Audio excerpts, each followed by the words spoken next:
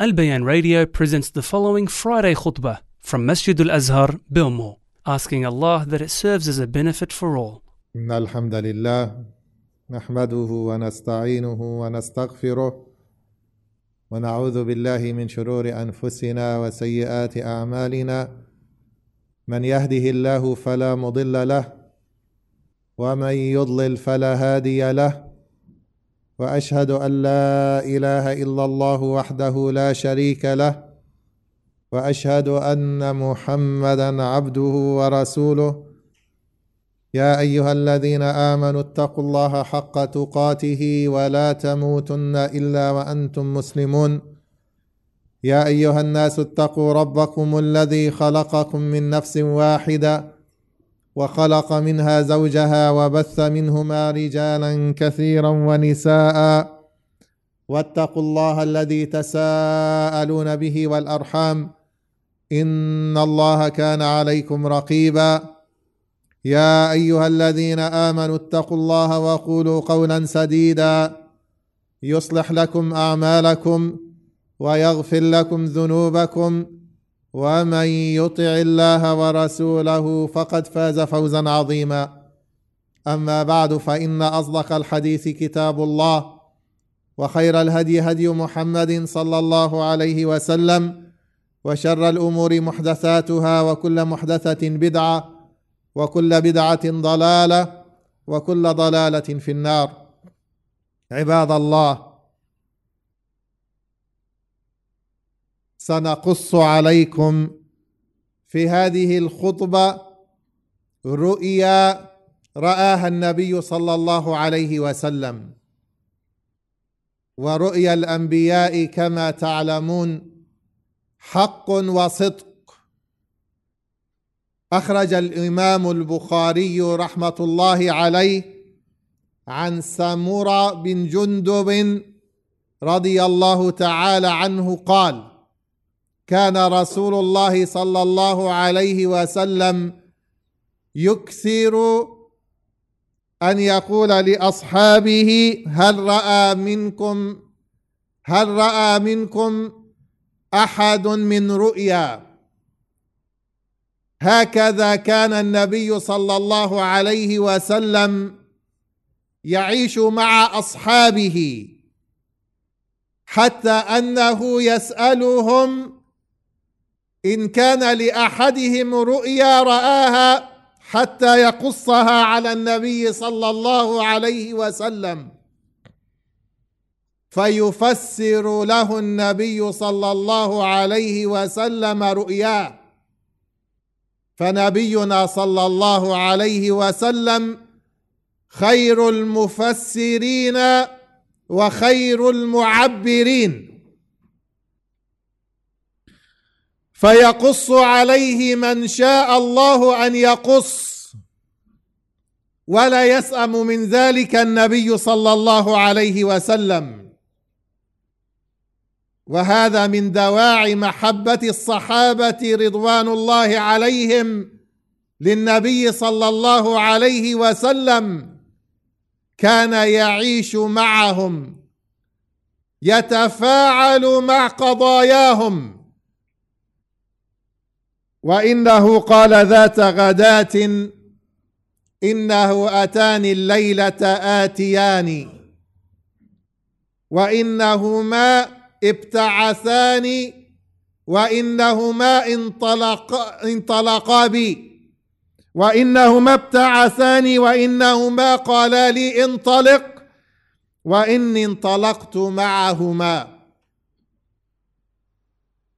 وإنا أتينا على رجل مضطجع وإذا آخر قائم عليه بصخرة، وإذا هو يهوي بالصخرة لرأسه فيسلغ رأسه فيتدهده الحجر هاهنا، فيتبع الحجر فيأخذه فلا يرجع إليه حتى يصح رأسه كما كان، ثم يعود عليه فيفعل به مثل ما فعل المرة الأولى.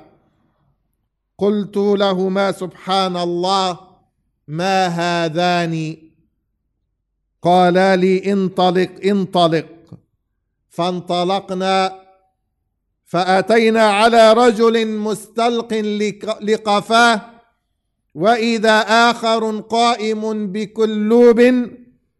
بكلوب من حديد، وإذا هو يأتي أحد شقي وجهه فيشرشر، معنى يشق، فيشرشر شدقه إلى قفاه، ومنخره إلى قفاه، وعينه إلى قفاه. قال ثم يتحول إلى الجانب الآخر فيفعل به مثل ما فعل بالجانب الأول، فما يفرغ من ذلك الجانب حتى يصح ذلك الجانب كما كان، ثم يعود عليه فيفعل مثل ما فعل المرة الأولى. قال قلت سبحان الله، ما هذان؟ قالا لي انطلق انطلق. فأتينا على مثل التنور. قال فأحسب أنه كان يقول، فإذا فيه لغط وأصوات، فاطلعنا فيه فإذا رجال ونساء عراة، وإذا هم يأتيهم لهب من أسفل منهم، فإذا أتاهم ذلك اللهب ضووا ضووا. قال قلت لهما ما هؤلاء؟ قال لي انطلق انطلق. فانطلقنا فأتينا على نهر حسبت أنه كان يقول أحمر مثل الدم، وإذا في النهر رجل سابح يسبح، وإذا على شط النهر رجل قد جمع عنده حجارة كثيرة، وإذا ذلك السابح يسبح ما يسبح، ثم يأتي ذاك الذي قد جمع عنده الحجارة فيغفر له فاه فيلقمه حجرا فينطلق يسبح، ثم يرجع إليه، كلما رجع إليه غفر له فاه فألقمه حجرا. قلت لهما ما هذان؟ قالا لي انطلق انطلق. فانطلقنا حتى فأتينا على روضة معتمة فيها من كل لون الربيع، وإذا بين ظهري الروضة رجل طويل لا أكاد أرى رأسه طولا في السماء، وإذا حول الرجل من أكثر ولدان رأيتهم قط. قال قلت لهما ما هذا ما هؤلاء؟ قالا لي انطلق انطلق. فانطلقنا فانتهينا إلى روضة عظيمة لم أرى روضة قط أعظم منها ولا أحسن. قال لي ارقى فيها.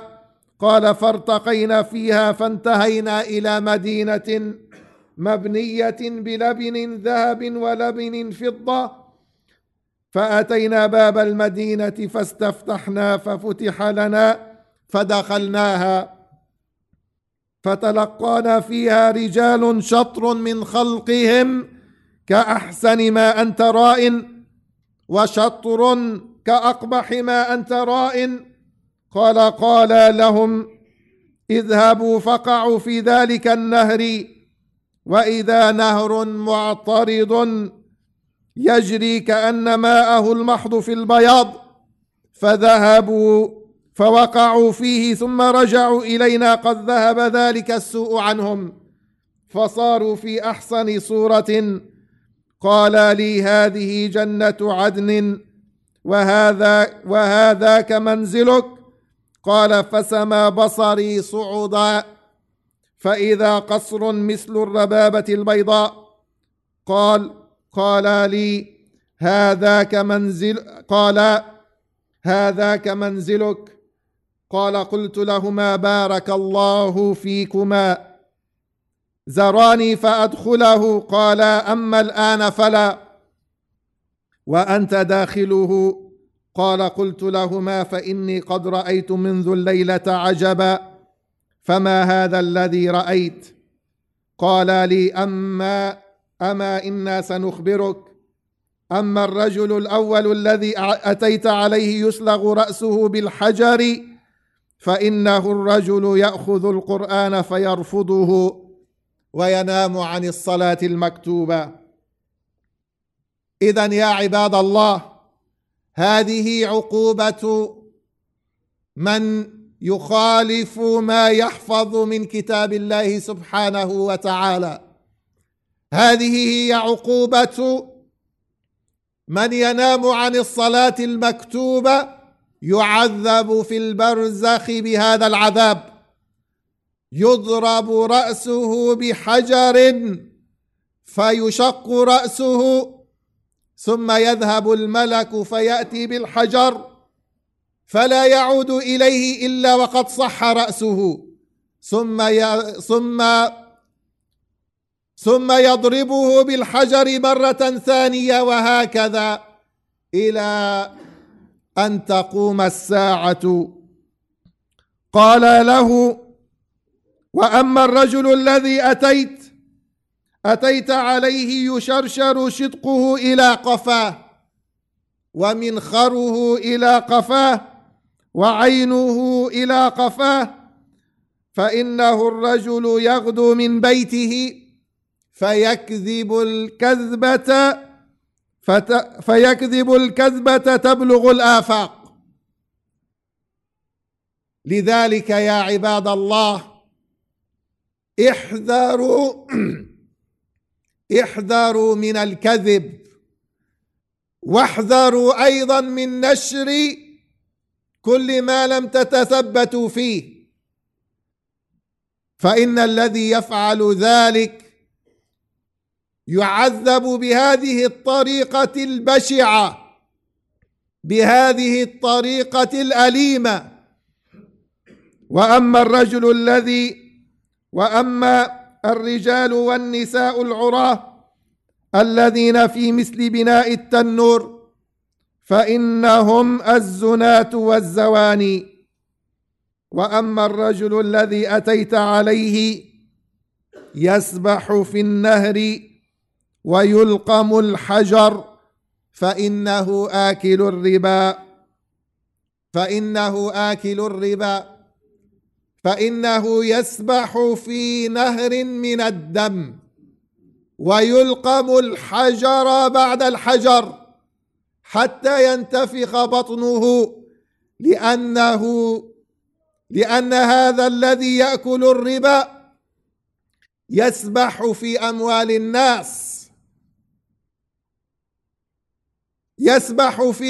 الناس، فيعاقب بمثل فعله. وأما الرجل الكريه المرآة الذي عند النار يحشها ويسعى حولها، فإنه مالك خازن جهنم. وأما الرجل الطويل الذي في الروضة، فإنه إبراهيم صلى الله عليه وسلم. وأما الولدان الذين حوله فكل مولود مات على الفطرة. فقال بعض المسلمين: يا رسول الله، وأولاد المشركين؟ فقال رسول الله صلى الله عليه وسلم: وأولاد المشركين. وأما القوم الذين كان شطر منهم حسنا وشطر قبيحا، فإنهم قوم خلطوا عملا صالحا وآخر سيئا تجاوز الله عنهم. فانظروا يا عباد الله إلى أثر الفعل القبيح. الفعل القبيح يأتي صاحبه في القبر بأقبح صورة وأنتن ريح، ويؤثر على صاحبه يوم القيامة، فيبعث صاحب العمل الصالح وصاحب العمل السوء، يبعث شق منه كأحسن ما أن ترى، وهذا من أثر العمل الصالح يا عباد الله. ويبعث شق منه كأقبح ما أن ترى، كأقبح ما أن ترى، وهذا من آثار العمل القبيح. فمن أراد أن يبعث على صورة حسنة فليكثر من الطاعات، فليكثر من العمل الصالح. يقول الله سبحانه وتعالى عن هؤلاء: وآخرون خلطوا عملا صالحا وآخر سيئا عسى الله أن يتوب عليهم إن الله غفور رحيم. أسأل الله سبحانه وتعالى أن يطهر قلوبنا وأن يرشدنا إلى العمل الصالح. فهذا الحديث يا عباد الله، هذا الحديث وهذه الرؤيا هي نذير من الله سبحانه وتعالى، أعلمها الله سبحانه وتعالى لنبيه محمد صلى الله عليه وسلم عن طريق الرؤيا. والرؤيا هي جزء من النبوة، كما قال النبي صلى الله عليه وسلم: الرؤيا الصالحة جزء من 46 جزءا من النبوة. فأعلمها الله سبحانه وتعالى لنبيه صلى الله عليه وسلم ليحذر هذه الأمة من هذه الأعمال الخبيثة التي قد يبتلى بها كثير من الناس، وهي رؤيا عجيبة رأى فيها النبي صلى الله عليه وسلم عجبا. أسأل الله سبحانه وتعالى أن يوفقنا لفعل الخيرات وترك المنكرات والأمر بالمعروف والنهي عن المنكر. أقول ما تسمعون وأستغفر الله لي ولكم فاستغفروه إنه هو الغفور الرحيم. الحمد لله رب العالمين، والصلاة والسلام على أشرف الخلق والمرسلين نبينا محمد وعلى آله وصحبه ومن تبعهم بإحسان إلى يوم الدين. يقول الإمام ابن القيم رحمة الله تعالى عليه: ينعم المؤمن في البرزخ على حسب أعماله، ويعذب الفاجر فيه على حسب أعماله، ويختص كل عضو بعذاب يليق بجناية ذلك العضو. لذلك استنبط العلماء رحمة الله عليهم من هذه العقوبات لهؤلاء الناس على أن العقوبة تكون على حسب المعصية. فقال رحمه الله: فتقرض شفاه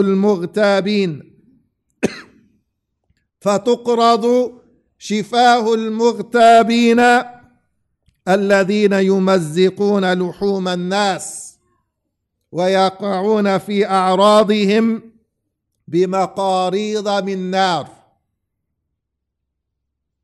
والله يا عباد الله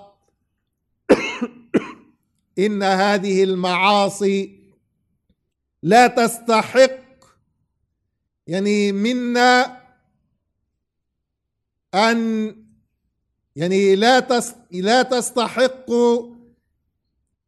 أو لا يغتنم منها صاحبها إلا الألم والعذاب في الدنيا وفي البرزخ.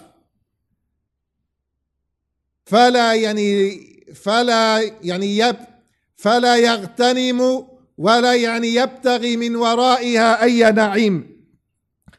فتقرض شفاه المغتابين الذين يمزقون لحوم الناس ويقعون في أعراضهم بمقاريض من نار. وتسجر بطون أكلة أموال اليتامى بالنار، ويلقم أكلة الربا بالحجارة، ويسبحون في أنهار الدم كما سبحوا في الكسب الخبيث، وترد رؤوس النائمين عن الصلاة المكتوبة بالحجر العظيم، لأن رؤوسهم كانت ثقيلة فلم يقوموا للصلاة المكتوبة، وخصوصا صلاة الفجر. وترد رؤوس النائمين عن الصلاة بالحجر العظيم، ويشق شدق الكذاب الكذبة العظيمة بكلاليب الحديد، قفاه ومنخره إلى قفاه، وعينه إلى قفاه، كما شقت كذبته النواحي.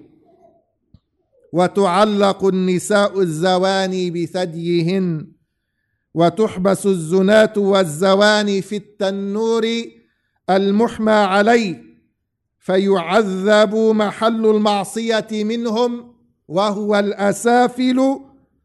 وهو الأسافل، يعني تعذب بالنار، فتأتيهم النار من أسفلهم على محل المعصية منهم.